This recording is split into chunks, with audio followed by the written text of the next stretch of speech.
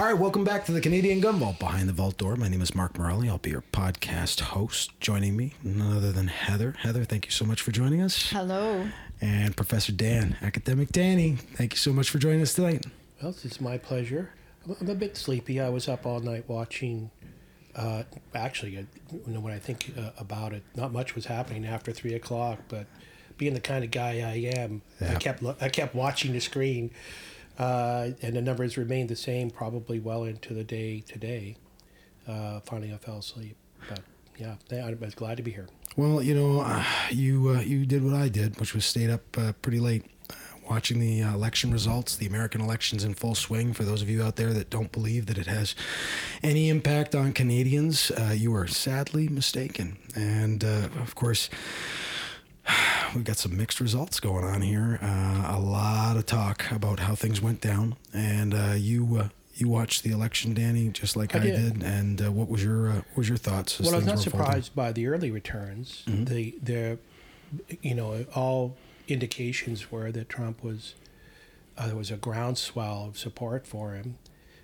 Certainly, a lot of the information that would have shifted the vote away from Biden was being hidden, censored. So in spite of all that, and you have to imagine, this is a guy who doesn't have the press behind him, who doesn't have the corporate media of any kind behind him, still manages to pull off pretty significant wins.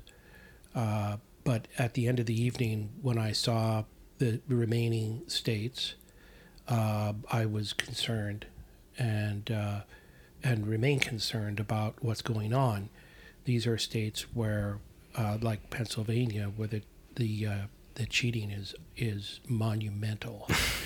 And I'm thinking, if you are old enough, or if you would like watching old movies, there was a movie with Jimmy Stewart called Mr. Smith Goes to Washington, and it reminded me of that. In his case, it would be Mr. Trump Goes to Washington. He's got these political machines that are against him, including his own, which is really remarkable. And it's really upsetting when you see a true injustice being carried out in plain sight, and it looks to me as though nothing would be done about it. The Democrats made it quite plain, well in advance, that they were going to cheat. Yeah, I found that fascinating. Is just the types of questions that were being asked. Even during the debates. Will there be a peaceful transition of power? A lot of commentary revolving around. Will you respect the numbers as they are delivered and relinquish power? And a lot of talk from like people like Pelosi, saying he's not going to win. He's not going to win. Like there seemed to be this sense of confidence amongst them, before everything happened, that they were going to win no matter what. And to see that election, and to hear that they were going to stop counting votes, right? Like, I mean, he was definitely moving well and winning in places that he was not expected to. And then, of course, in the swing states that had to be won, I know at one point I was watching coverage, something other than CNN's coverage or the other mainstream media groups, and you could see that he had to win these key states. Oh, they know well in advance what's in play and what's not. Wyoming, they don't give a damn about. They don't go there. They're not going to visit. They can count on New York and California and a host of other smaller states, Illinois, which is Chicago. They can count on those. And then it's just simple arithmetic. You start adding and you know where it's all going to end up. And for both the Republicans and the Democrats, they understood that Pennsylvania is probably going to be the key, which is really too bad because Pennsylvania, Pittsburgh, has a very, very large Democrat voting population, and the Pittsburgh alone will decide the election in Pennsylvania because there's that much population. And in advance of it all, there's and it's people trying to bring to the attention of the public what's going on. So, for example, election donations, funding. The Democrats had an unprecedented amount of political donations made in this election. The number is upwards of $5 billion. That's nuts. Helped out so much by Act Blue via Black Lives Matter. Yeah. It all funneled straight into the Democrats. It gets funneled into, these local party apparatus, and it's untraceable. It's supposed to be traceable, but it's not. There are donations that are being made on paper by people who are listed as unemployed. And these people are actually making sizable, multiple donations to the campaign. The speculation, and again, there's no evidence to prove it, the speculation is that China is putting large sums of money into the U.S. elections, and they're able to do it because the banks that are handling it are not keeping records. And it's a very disturbing thing. And large American corporations are also doing this, and people say, well, why would they do such a thing? Why would Microsoft or Google or any of these outfits be donating to a party that's going to raise taxes? I wish it were that simple, but it's not. There's actually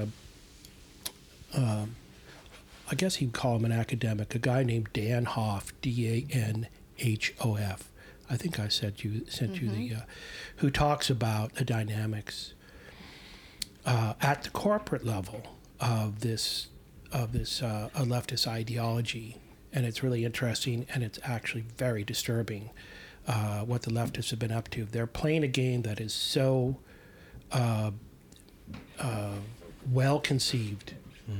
They have identified all the areas that they need to work in when they're dealing with corporations, when they're dealing with political figures, cultural figures. They're playing a game that is really hard to beat, very hard to beat. Well, this is where I think it's really important we fill people in, because I'm sure a lot of people that have jobs probably weren't staying up until 3 and 4 o'clock in the morning to watch, and probably woke up at the start of the day to hear news and see figures on the screen, large numbers in blue with slightly smaller numbers in red, and it's a little bit misleading. Oh, look at this, we got delivery. Oh, dare I ask? I don't think I'm not going to make it home. All right, what do you know what? Carl's Kitchen's in full effect. You know what, Carl? It smells nice. Right, salute. All right, there you are. I got to jump on that. Yeah, the numbers are eye-opening. That's good. Yeah. Something to warm us up on a chilly day. What the first thing I read when I got online was that 138,000 votes, I think it was Michigan, pardon me if I don't remember correctly, showed up, and they were all for Biden. Yeah. And I thought, the graph that demonstrates possible. that is the funniest thing, funny in a terrifying way, that I've seen in some time. When you're watching the graph go up, the line like a normal trajectory, and then suddenly it's a 90-degree angle straight north. Yeah. Just all of a sudden. Well, I think it's really important that people understand, if you weren't staying up late enough to watch it, now that I've recovered some of my breath after the tasty beverage that Carl brought us. Wow, that'll put a hair on your chest. If you weren't watching closely, it became abundantly clear that Trump was doing very well, and that he was winning in areas that perhaps it was not thought that he would. And then, of course, it came down to Biden having to win, across the board, these 5 states, and some of them very critical. And of course, leading up to the end of the night, up to 98% of the reported votes had been tallied, and they suddenly and without warning decided to not call the election, but to stop counting ballots. Right? They stopped counting the ballots, which of course made a few eyebrows raise, I'm sure. I know that both Trump and Biden delivered short speeches saying that they felt good about the way things were going. as they would before they announce the election results officially. But yeah, we most of us, because we watch the right kind of press, will recall that Biden, who tends to say unfortunate things, that's polite. he actually admitted that they had a finely tuned election fraud scheme on the go. He actually said it, for heaven's sake. Yeah. Fraud task force or something like that. Really? Yeah. And I'm quite certain that they do. I think that they've been planning this. There was a Project Veritas film of election fraud in Minnesota, and nothing's been done about that. Yeah. That was Ilhan Omar and her group. And Minnesota, of course, went blue. Pennsylvania, I mean, the count late in the evening looked really impressive in favor of Trump. When I got up in the morning and looked at it, was less so, quite a bit less so. They came up, the Democrats came up with, I don't know, between 300,000 and 400,000 votes, and they're probably still looking for some. But when you think about it like that, the report of 138,000 ballots, I mean, stop and think about it for a moment, how big a package that really is. Oh, well, I don't think it will fit in a car. It's almost like, you know, the election night is coming to a close. The final votes are trickling in. They only have a couple of % left to be counted. And then all of a sudden they stop. And then a few hours later, when everybody gets up and begins their day, it's almost like a container load of 139,000 votes is suddenly oh, look, we found these. And they're all for Biden, every single one of them. It's like they rolled out all their contingency plans in the middle of the night. I got up at 4 a.m. and checked to see the status of everything, and that's when I saw that Minnesota and Wisconsin saw that they have 100,000 more votes than they do registered voters. It's crazy. And that's really the most amazing thing. And this has been in the press for years. Tom Fitton, who has been doing really amazing work in this, has been going state to state looking at the voter rolls and finding, literally over 1 million people who are on the voter rolls who shouldn't be there, and trying to clean it up. But it does, like you said before, when we were talking earlier today, it looks as though they had more ballots than they had eligible voters by a considerable margin. And, ordinarily, that would be a big deal, but apparently nobody seems to think it's a problem. Something I find really fascinating about this, like you mentioned Project Veritas, they've been looking into reports of voter fraud since the beginning. So already a month ago, people saying they received multiple ballots, or, ballots were sent out for deceased people, or they went missing and we found, truckloads in the garbage and dumpsters or whatever. All of these things have been reported. And then, of course, last night, tons of shady stuff going down with the Sharpies and the just whatnot. Sharpie gate. But like all of this is amounting to quite a lot of reports of fraud, and yet there seems to be a significant amount of the population, certainly in Canada and in the States, that are literally just putting their fingers in their ears and covering their eyes and saying no.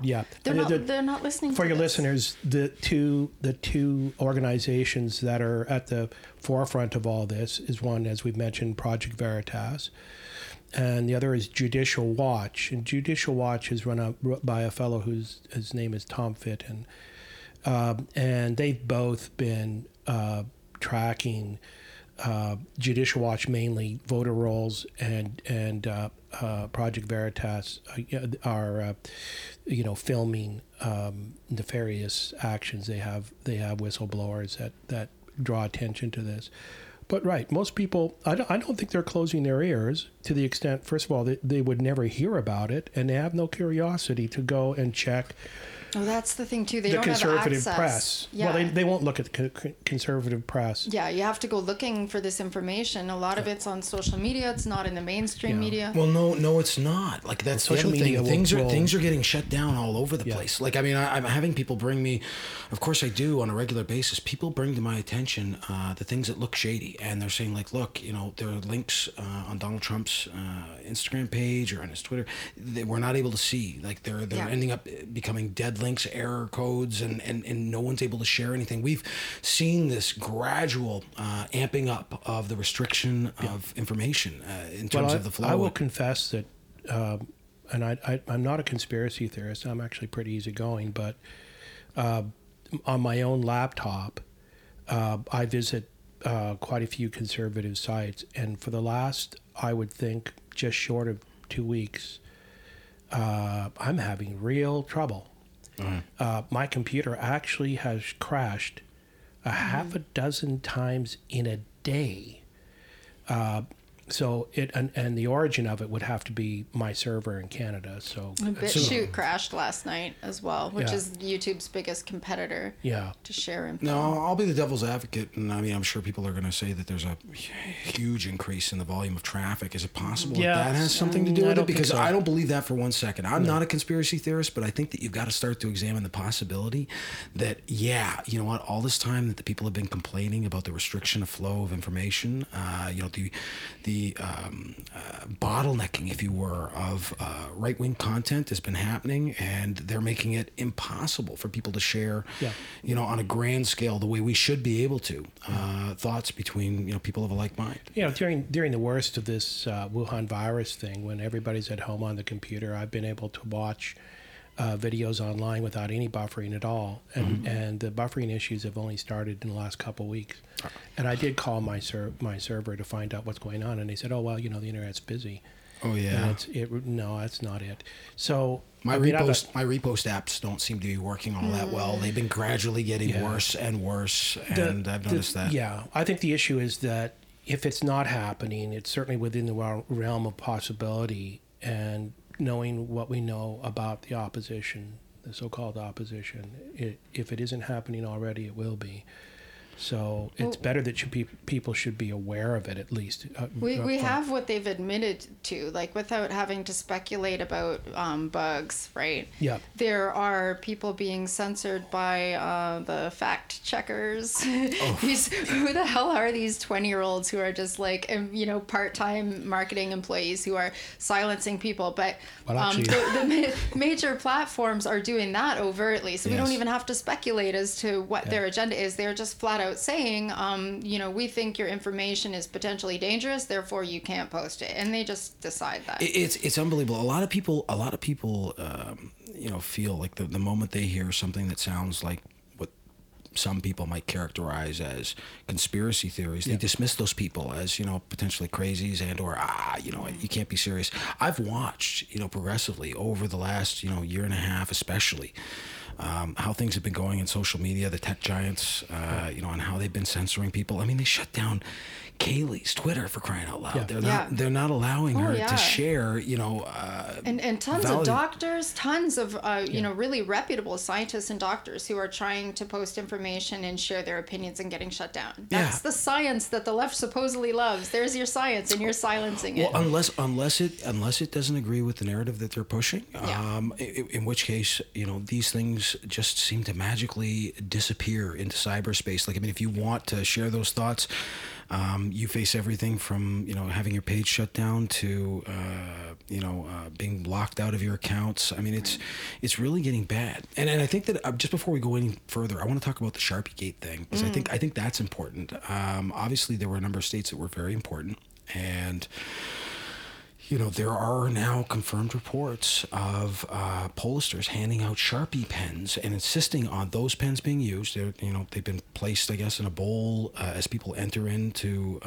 the areas where they'll be voting, and they're being instructed to use these Sharpie pens that don't get read properly by the machines that calculate and measure the votes. And as a result, it's a spoiled ballot. It's a spoiled ballot, and it seems to only be happening in Republican strongholds, and like all the way to them pulling pens right out of people's hands. We're hearing about, you know, them insisting that you use these Sharpie pens, and now as a result, it's causing a recount in some of these areas. And I understand now that I believe it's Pennsylvania, Arizona, and is it Wisconsin, that they're doing a recount. And for all the people out there that have called the Republicans whiners and, oh, they lost this time and that's why you're complaining, I think you really got to examine the possibility that we have, you know, a Democratic group group that's willing to do absolutely anything. They will do anything to win. They will. And I really do believe that, buddy. I've seen true evil in my 20 years of law enforcement. I've seen what true evil looks like, and this is it. Yeah. I mean, if you're willing to rig an election and completely bypass, the integrity of the electoral process and rig an election, and that's what it's looking like. I mean, anybody who woke up and didn't know any better wouldn't know. This has been done in the past. Kennedy would not have been elected without underhanded dealings way back when. So they've always been doing something along these lines. The trouble is this is so widespread. It's so, and it's back in the day, the connection between the Kennedy campaign and possibly underworld figures. It was an open secret, but the press was very, very friendly to Kennedy, so it never made not widely understood that they had cheated. But I mean, Johnson in Texas, I mean, he was famous for his cheating. Yeah. And so, but this is a kind of cheating that goes beyond just some local political race, some county race, or even for that matter a state. This is like the entire country. It's so widely orchestrated, Yeah. and it's on so many fronts. There were calls in the middle of the night for people to join at the last second, like counting crews. Mm-hmm. Who the hell are these people? Right? You're just pulling people in to do this stuff. They're supposed to be certified. There were a number of people who were asked to go home and give their ballots to the people working there. And They those harvested people, ballots, yeah. Yeah, and they assure you, I promise I'll scan this for you. What? I sent you a story saw that that I under the saw rock. posted. This lady said that the entire group of people she was with refused to leave, and they said that the machines were broken, so they had to go home and they would scan them later. Everybody refused to leave, and magically the machines were not broken then. Yeah. And they got to complete their... Yeah. Yeah, There's some it's- real shady shit Yeah, going very, on. very. And it's so widespread as to be really quite alarming. I saw this quote earlier posted by a Joseph Stalin quote that says, "The people who cast the votes decide nothing. The people who count the votes decide everything." And that was very fitting for this morning. I'll tell you right now, if I was sitting in one of those rooms, I wouldn't go anywhere. This is probably the single most important election in American history, probably the world, quite honestly. A lot of people, maybe not realize it, but I mean, in many ways, I truly believe that the freedom of the Western world and the culture as we know it is at stake. And of course, we have reports of what appears to be cheating, and to rig an election is a very serious offense, and I think that it's worth examining. And obviously, if they can't select a leader or determine who the winner is in a timely fashion, the usual practice is to hand over the power reins to the Speaker of the House, which would be Nancy Pelosi. Oh God! And I think that a lot of people don't. It would be, because And I think a lot of people don't realize, obviously, if you've ever watched, Joe Biden speak publicly outside of the debates when they probably jammed him full of enough narcotics to get him so amped up that he could actually put together two coherent sentences. He's a disaster mentally, and I think it would be a very short period of time before he is replaced with Kamala. I would think that's the case. Yeah. I personally, I'm of the belief that he wouldn't make it a year. 6 months tops. Yeah, but if he does, he would do so from his basement, I guess. I don't know. He's not someone who is. I mean, his dementia, and it does look like dementia is advancing.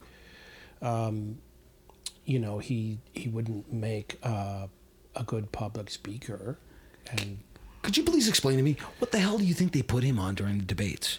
Like, I mean, it's almost like they transplanted another mind into his head. The first one he was wired. Yeah, he was fully. definitely. And he probably was for all of them. He I was, guess. Yeah. but he was stammering a bit for the second one a little bit. There I are noticed. drugs that I don't even know about that can be given to people to sharpen them up for an hour or two. What a gift that they let him go on without being interrupted, because that's that works against him so much. Yeah, he can't string together a coherent sentence after a few, 10 or 15 seconds. So I found this fascinating today that a lot of the news reporters were saying that white suburban women had voted for Biden, and this was like an unexpected surprise, and wow, how wonderful. And I'm like, really though? Really? I think they are. It's really hard to believe, given, what we understand about the progressive program. And one of the things that figures prominently is their plan to shift local planning to the federal level. That is to say, it'll be a federal agency that decides how local zoning will be carried out. And so they talked about, destroying the suburbs. Well, basically all they're going to do is regulate development in the suburbs to the extent that in order to get federal money, which is quite a lot of money, in order to get it, they will have to follow the federal guidelines, which means high-density housing, low-income housing, and all the rest of it. Now, there's nothing wrong with low-income housing, but most of the people who live in the suburbs are there for a reason. They want to live in a place that's low density, where the property values are more or less stable, and they also, at least now, understand that the suburbs are populated by everybody. It's not a white enclave, and anybody who says that's just plainly lying. The ethnic diversity of the suburbs, depending on where you are, of course, is no cause for alarm by anybody. But the progressives are planning to do this, and I think white suburban housewives would be appalled to know what it is that's being planned for their neighborhood, and would never vote for it. So anybody who's voting, Biden, which is progressive, is going to be backing that. And the trouble, of course, is that they have 4 years. Yeah. And you can do a lot in 4 years. Trump just proved that you can do a lot in 4 years. Absolutely. Even in the face of constant criticism and opposition, I mean, they could have gotten so much more done. I want to focus on that, kind of the positive for a second. It is so ridiculous to think that they spent 4 years trying to get this man pulled out of that chair. And I watched the impeachment hearings. I saw how, they sank so much effort and resources. With the support of a mainstream media that clearly was disinterested in reporting the news objectively. What was it, $30 million for the Mueller report too? That's unbelievable. Let's talk for a second about how they're ignoring so many different things that have come forward that should be the highlight of any newsreel. Right. The whole laptop thing. The Hunter Biden laptop. Anybody that dismisses the Hunter Biden laptop evidence, you're out of your fucking minds. It's so sad.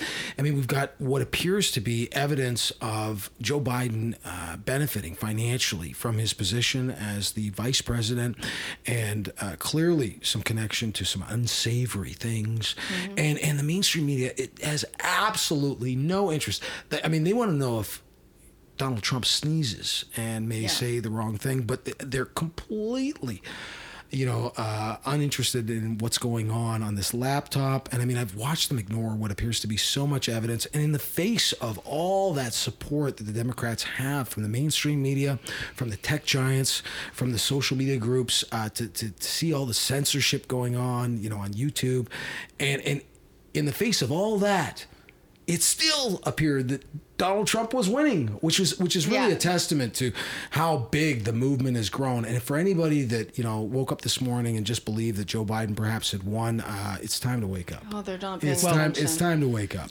Trump had rallies that he didn't show up at that were booming. There were so many people that came out. One should never overlook that these parties are fairly evenly matched. In the United States is at present fairly evenly divided between Republican and Democrat, or conservative and liberal. The difference between 50-50 is in percentages, which are, I guess they're significant.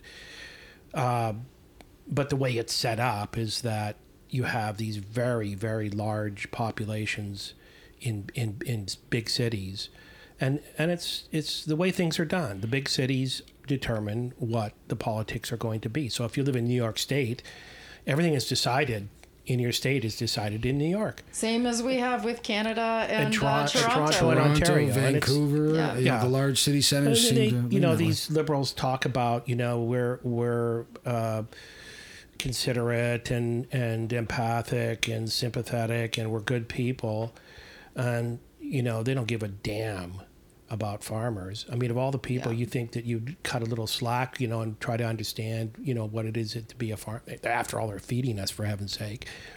But they don't give a damn. So you have a large group of people in Toronto, young people who've never been out in the outdoors. They've never, you know, been around wild anything, are talking about, you know, animal rights. Yeah. As though everything is like a cat and a dog, Right. you know, that Or just like a meme they saw where somebody broke onto a farm Absolutely. and hugged a goose and they think that's where it's at. They don't understand the greater picture of economics of a country and They don't. how our supply chains work. it's like, well, you know, there's a farmer who's growing a field of hay. And I had this conversation. It's a field of hay. And he's been told he can't harvest it because there are birds nesting in the field. And, you know, so what's the big deal? So he waits. Well, the problem is that the quality of the hay drops after a certain point. I mean, it should be harvested when it has its best quality. And well, what is it going to be used for? Like bedding for animals? No, they eat it. It's feed for the animals that feed you. So, you know, these city dwellers they just eat soy. They don't. Well, yeah, I mean, it's but the problem, of course, is that they understand nothing about farming, and they're wanting to impose their will on, you know, all these rural populations, and it's really unfortunate. And I guess to some extent, you know, you would think, well, all right, why don't they inform themselves? Well, sure. They're not going to. Well, speaking of the information level of young people who vote, you are probably familiar with a quote by Thomas Sowell.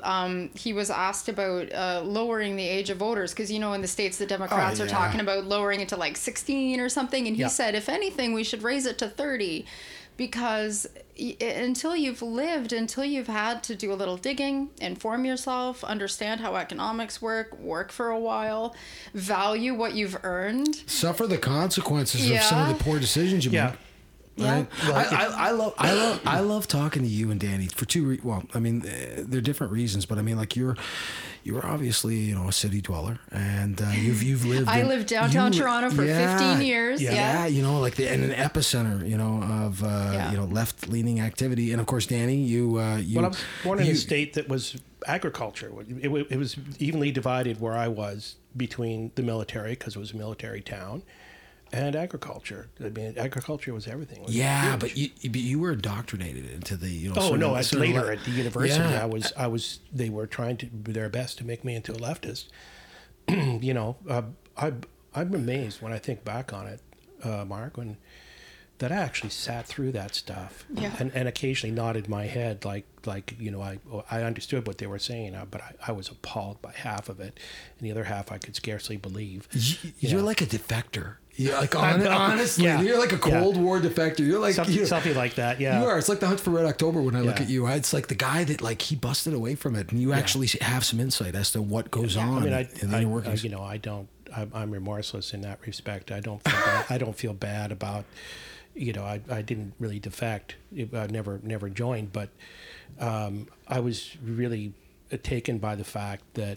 You know, here as I told you, I was at the university when I was a little bit older than most, and I'm looking at all these young people and just how impressionable and really honestly gullible they were, and I understand why the Democrats want to lower the voting age. They're going to be dealing with children whose thinking is they're driven by fashion. They're driven by group dynamics in a way that adults are not. And emotion. Before your prefrontal cortex is fully developed at around age 26. Something like you're that. Still not, you're not comprehending like, consequences and long-term effects, but the immediate emotion of decisions is very present, and you're hormonal and you care very much. So you're going to vote for somebody based on their hairstyle. And I mean, honestly, think about it. Or I mean, to be fair, like issues that are easy to get passionate about. Yeah. But if you're not fully informed, then you're making a decision based on a knee-jerk kind of emotional response, and it may be valid, and it's lovely that people care, but they're not well thought out ideas. I've often wondered, when I moved up from the States. Now I was 14 years of age.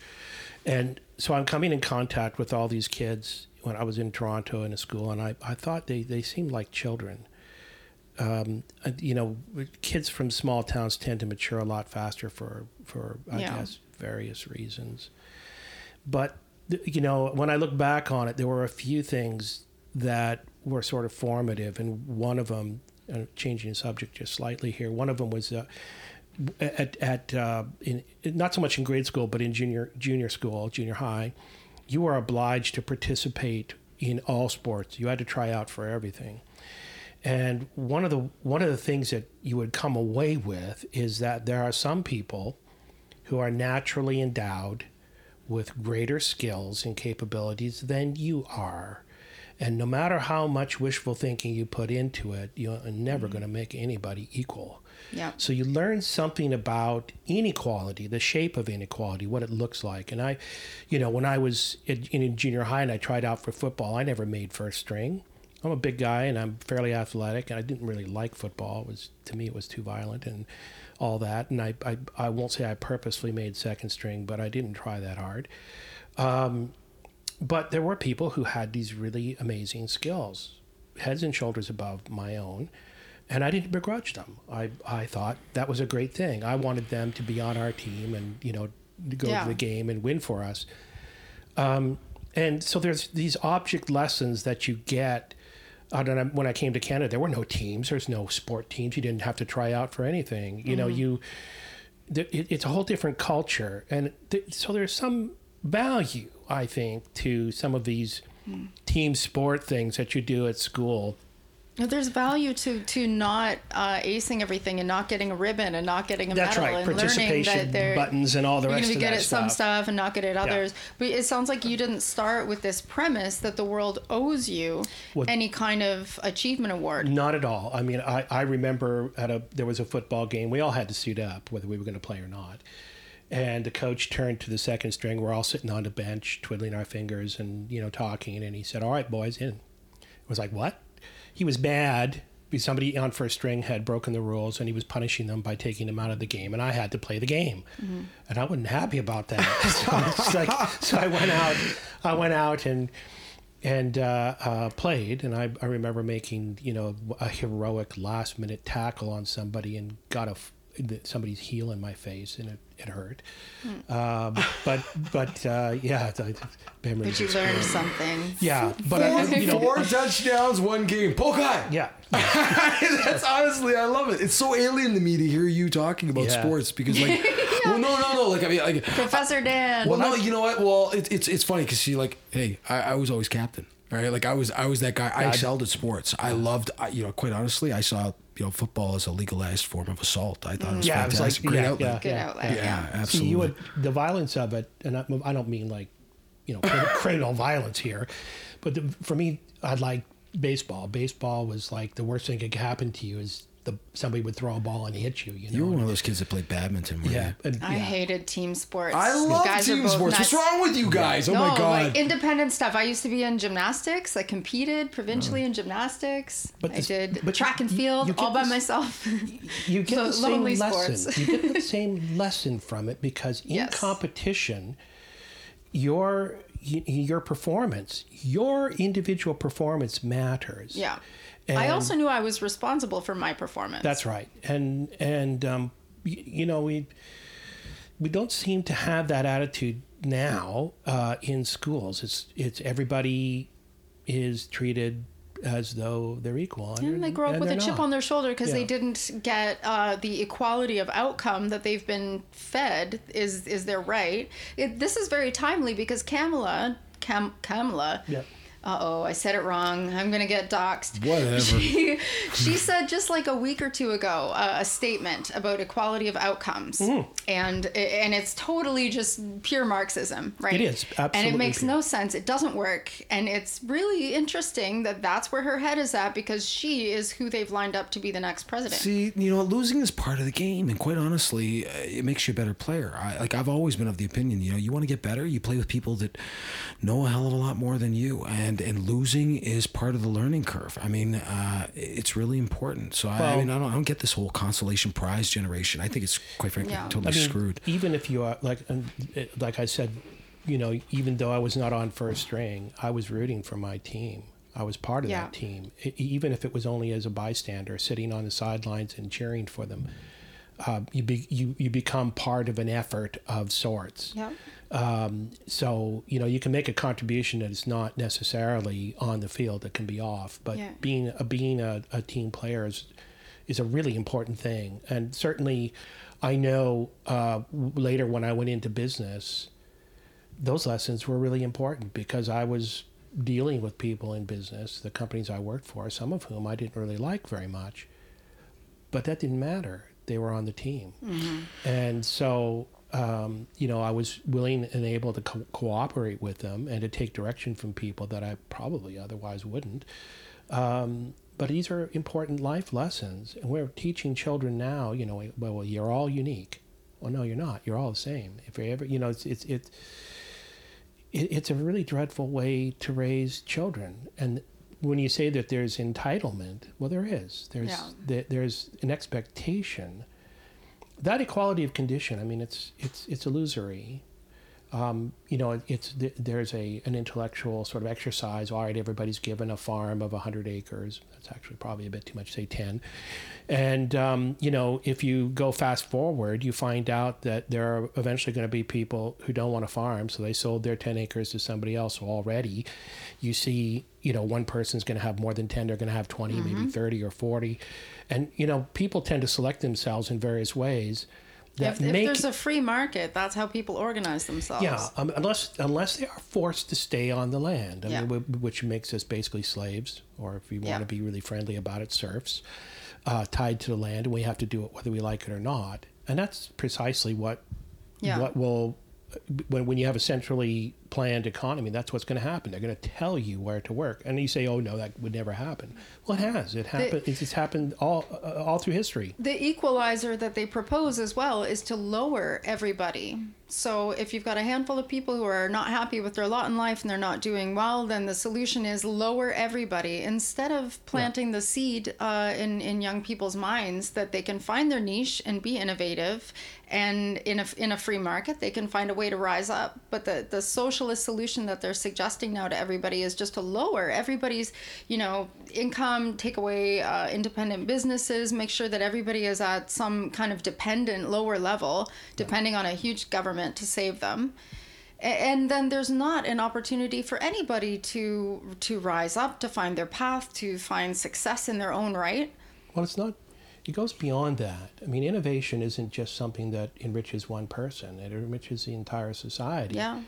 And the need for innovation gets killed off when, if you are an innovator, the only thing you get is a little medal that, like the Soviets used to do. And the incentive is the greatest way to create, improvements in standards of living, dealing with problems. I mean, it's an extremely important thing. But you see, you understand that we're dealing with a group of people, the leftists, who, some people say, well, they have a romantic view of life and history. We want to go back to the good old days of, living simply. We don't have sport utes in big houses. We'll live in, modest apartment-style homes, 2 or 3 families to an apartment at best. I can't think of 2 or 3 families I'd like to live with. I'm just going to say that. But I mean, honestly, you don't need all that much. You know, if it's left up to them to decide what you need, you'd be amazed at how little you actually need. You need a place to sleep at night, and you can actually rotate. You can, you know, if you have to sleep 8 hours, you can put 3 families in an apartment, and they can rotate through. One will occupy the bed for 8 hours, and then the next will come and do.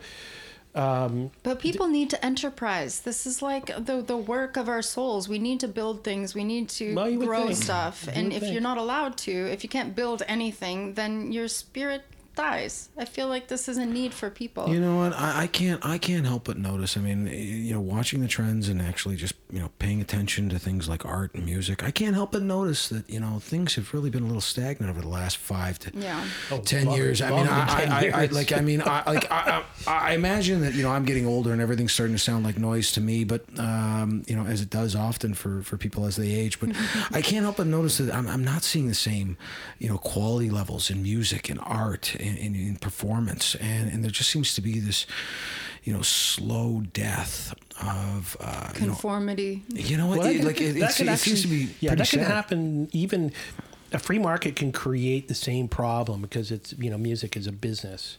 So you know, the pop music.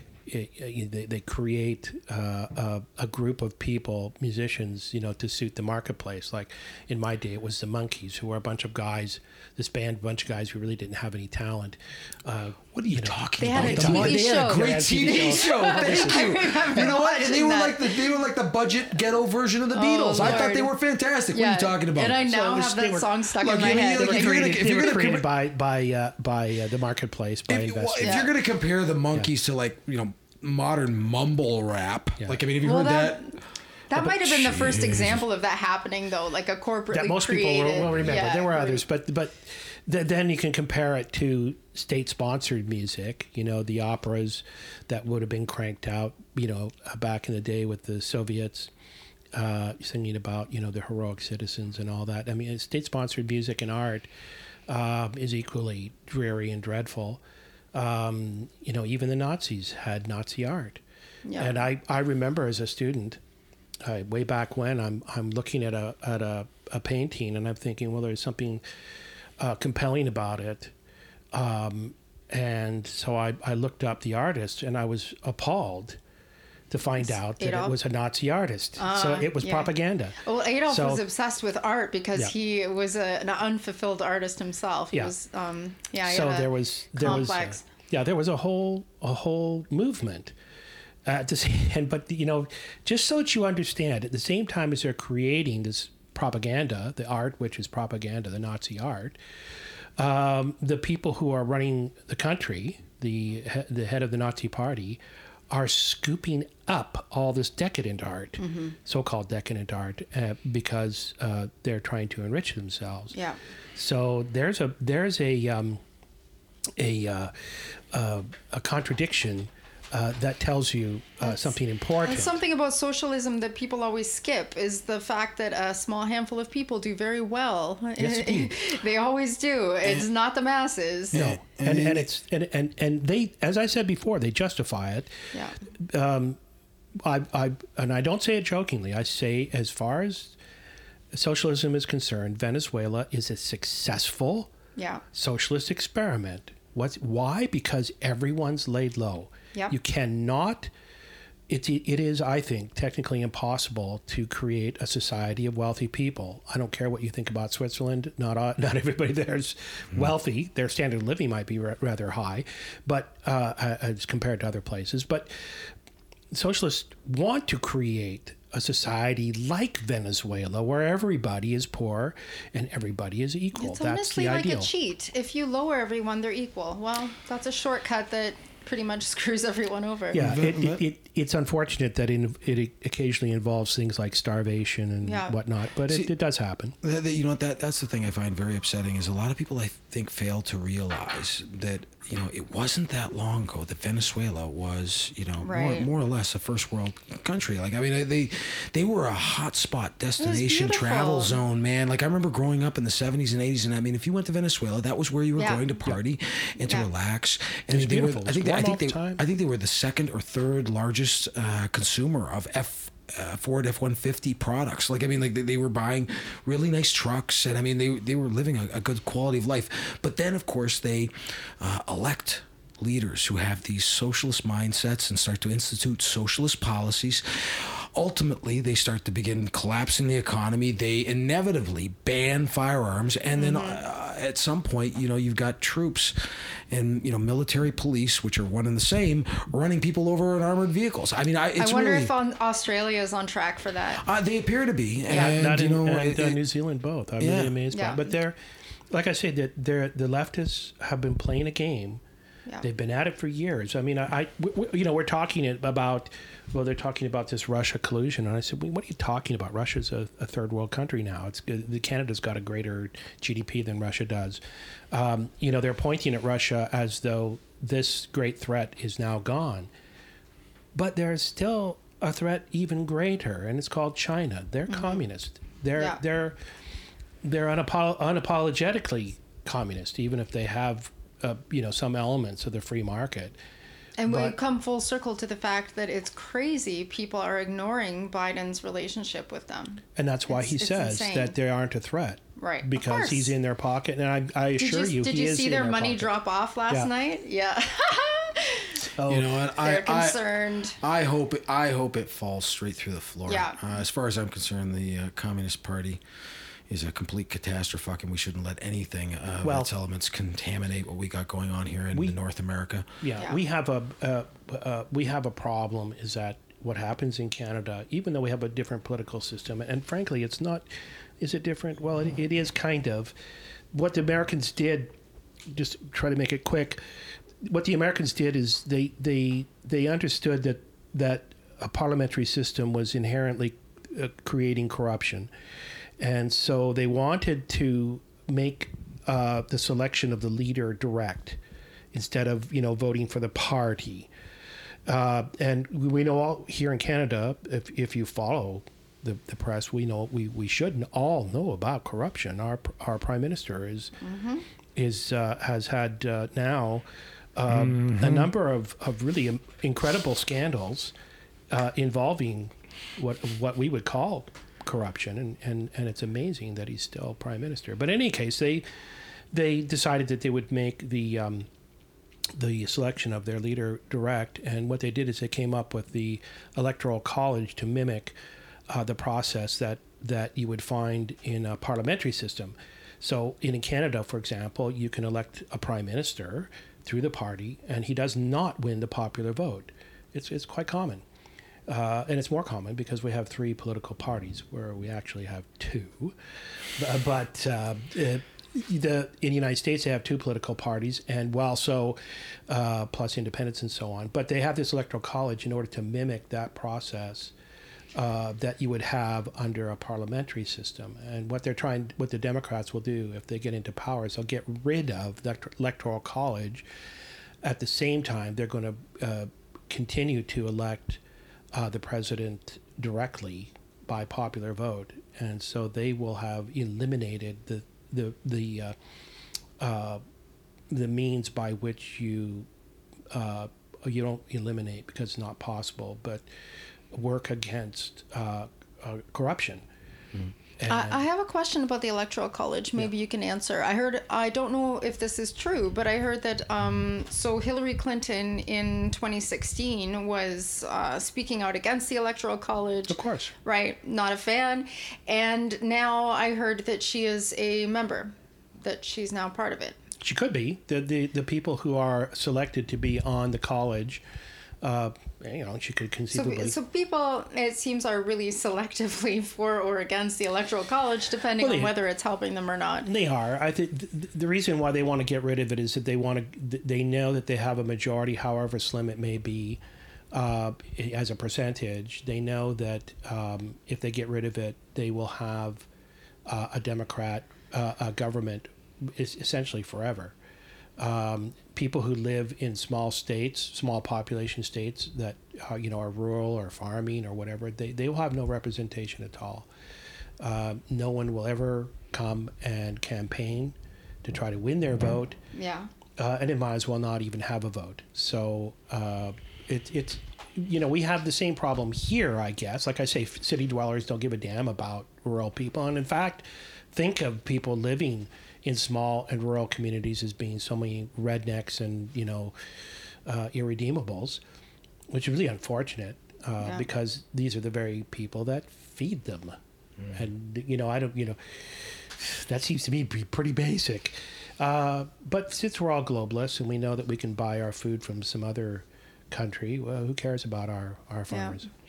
It's really sad to hear you put it that way, to be perfectly honest. I'm really hopeful that people are going to begin to open their eyes, see the truth surrounding them as to what's really been going on both sides of the border, and start to give proper weight to the idea that we would hold people accountable for the decisions that they make that are so damaging. Well, if we lived forever, we would eventually learn, but we don't live forever. And every year, a new group of young people go into the university and they get indoctrinated, and they come out, many come out being leftists, knowing less and less. I mean, the average university student now knows virtually nothing. They've been indoctrinated. Yeah.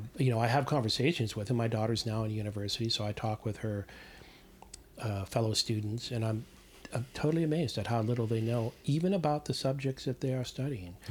And so there's an endless, I guess, so-called endless supply of people who, are going to eventually end up voting and populating our country, and it doesn't look good. I think in the long run, unless a greater commitment is made to providing an education from very early on that isn't wholesale indoctrination, I don't think there's a hope. I really don't. I think that's coming. It's clearly been identified by Donald Trump. He wants to be teaching, American history, and to make it important that critical race theory is eliminated from so many elements. Well, it's just so much nonsense. Culture. Yeah, it is. Yeah, I assure you. I know critical race theory. It's not something new. It's been around for. I mean, as a discipline at the university, it may be more recent, but the thinking that's involved goes way back. It's a dreadful thing. It will destroy the world we live in, and once it's destroyed, I don't really think there's any coming back, at least not in the near term. When it's poorly explained, though, it's really easy to make those decisions by Trump sound like something horrendous to people who don't understand what critical race theory is, or the the awareness classes and stuff that he wanted to get rid of. Like the media will just say, he wants to teach racist white American theory in school and wants to get rid of any sensitivity about racism. Oh, that sounds terrible. And that's what the average citizen is hearing, is that, he wants to go, backtrack, be less sensitive to racism, doesn't care about, Native Americans, or, he's just pushing a white supremacist agenda. And it's easy to do that and say that and spin that for people if they don't actually know what these theories are, and they don't know all the pitfalls and problems with them. Well, the Democrats know about white supremacy. They ought to, because that's who they were. They're still living it out. Yeah, in one way or another. But it's debatable whether they. I feel like the average voter doesn't get it, though. Yeah, this thing about white guilt that is occasionally brought up. I'm not entirely sure that these elites actually have any feelings of guilt. No. They ought to, because they're the elites. They're the people that are calling the shots. And if there's any racism, that's where it is. Most people still feel no shame publicly. Who's it? Chelsea Handler, who said she had to remind 50 Cent that he was black. For heaven's sake.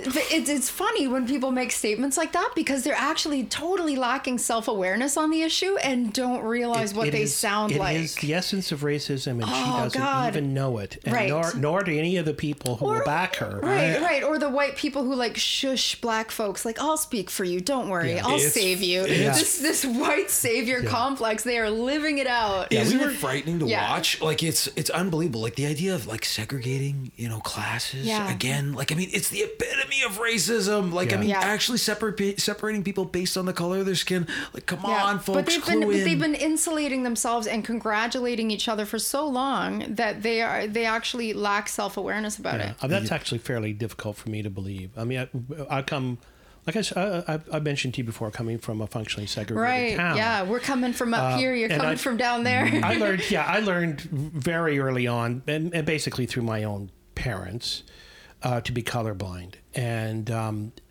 now, if I say I'm colorblind, I'm told that that's racism, and I think golly. They're actually trying to make me racist.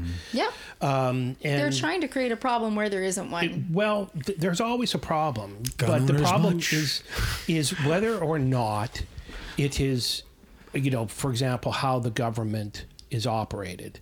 Is our government selecting, white people only? And there was a time like the great progressive leader Woodrow Wilson, who is regarded as the father of modern progressivism, resegregated the government and the military. He was an incredible racist, and he was a Democrat. Honestly, I'm wondering to myself, like you say, is there a problem? Yes, everybody is. It can be prejudicial. Sure. And racism exists, but that is a separate subject from systemic racism. Yeah, this idea. And the systemic racism that we have now is that is found amongst leftists. They systematically deal with racism in a way that essentially is systemic racism. But they're always screaming about the stuff that they do, right? Isn't that funny? They're pointing fingers, and it's typically it's like part of the method to blame your opponent for the very things that you are doing. And people laugh and they say, well, sure. But it is. They actually do it quite consciously. And that's the way it works. And on that note, we're coming up on an hour. I'm going to call this one quits because I think we've still got a lot of news to go over. But we didn't talk about the secession. The Democrats want to secede. The Antifa wants to secede. There's going to be a lot of unhappy people. Certainly, we're going to have to watch. In the following days, things are going to get really interesting. Yeah. I don't think that people, especially Canadians, by and large, understand the impact of potentially a rigged election and civil unrest that may result as a part of this. Well, our own leftists are watching. Oh yeah, it always comes up here. Yeah, and I'm sure they're learning lessons as well. Canadian elections are among the better ones. They're more secure. They're more fair, but they're still open to all manner of cheating, I'm sure. But no, our leftists are watching this, and what happens in the United States is crucially important to us. I mentioned earlier, our taxation rate is moderated by what happens in the United States. If they have very low taxes, if we have high taxes, all of our people will leave the country and go to the United States. So, our own governments are in their desire to tax us is moderated some. There's also the question of the Second Amendment in the United States. If it goes, our gun rights will be gone. And we're not going to go back to I've said this before, we're not going back to the days where we can have muskets, black powder guns. We're going to go to a point where you are not permitted to have any firearms of any kind, and it will happen faster. Well, if there's a lot of gun violence in the next, days and weeks, that's not going to help. On the one hand, it will help people to, like you were saying earlier, Mark, maybe look to Trump and say, "Oh, shoot, stop the riots, please."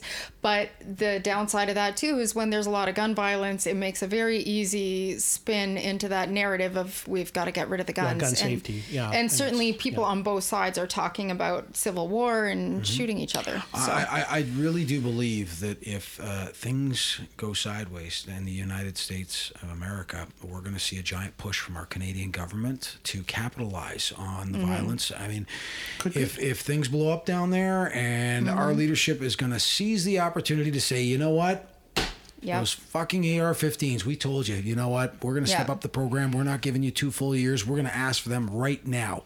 And we'll work out the buyback scheme That's later. interesting. Yeah, never mind the gang problems. the It's gang those civilians who are licensed and law-abiding. You know, I find it interesting. First of all, I'd like to say congratulations to both the Hamilton Police Service and the Toronto Police Service on their latest grabs of drugs and guns. They got a couple of Saw that. firearms off the streets. You saw it. For anybody that missed it, just today, they managed to scoop off the street a AK-74, not 47, AK-74, which is a more modern AK-47 variant. This one had synthetic stock and foregrip, and it isn't the kind of item that you would have seen prior to the early 2000s or mid 2000s. And of course, I spoke to some of my friends and former colleagues in law enforcement, and I know for a fact that it's not the kind of item that you would have ever seen on the commercial market here in Canada. So we've got that and a Tech 9 that would have been banned in 1992 from commercial sale. I know because I had one. Mm-hmm.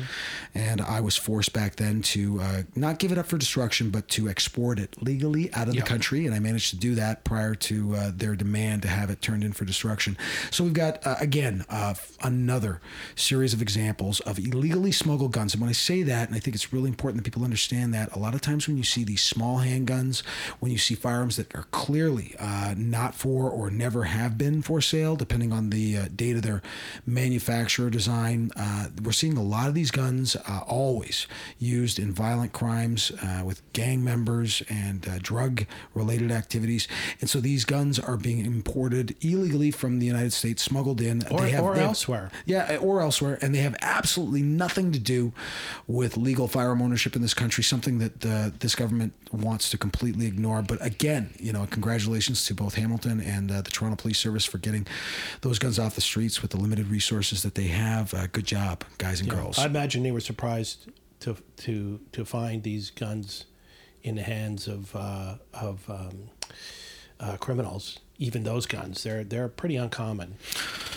Well, the 7.4 is definitely a piece of hardware. I don't know if it was a semi or full auto variant. It's a lot of CRB payments. Yeah, Semi can be made full auto, so it's not. But we here at the Canadian Gun Vault are always going to be very supportive of our front lines, all our EMS members. Thank you for the good work that you're doing. Yes, indeed. Yeah, you know what? It's really important that we defend the police, not defund them. Anybody that thinks that the Canadian Gun Vault is anti-police has got another thing coming. I'm always going to be pulling for the front lines. Not a big fan of the organizational leaders that give in to political pressure, but at the same time, I think that it's really important that we always support the good men and women of law enforcement, the brave members of our EMS, and all the people that make it possible to sleep comfortably at night. Yes. Yeah. And on that note, Heather and Danny, thank you so much for joining me. We're coming up on about an hour long now, and I think it's important that we get back to doing the things that we do, monitoring the news and delivering it to our followers and supporters.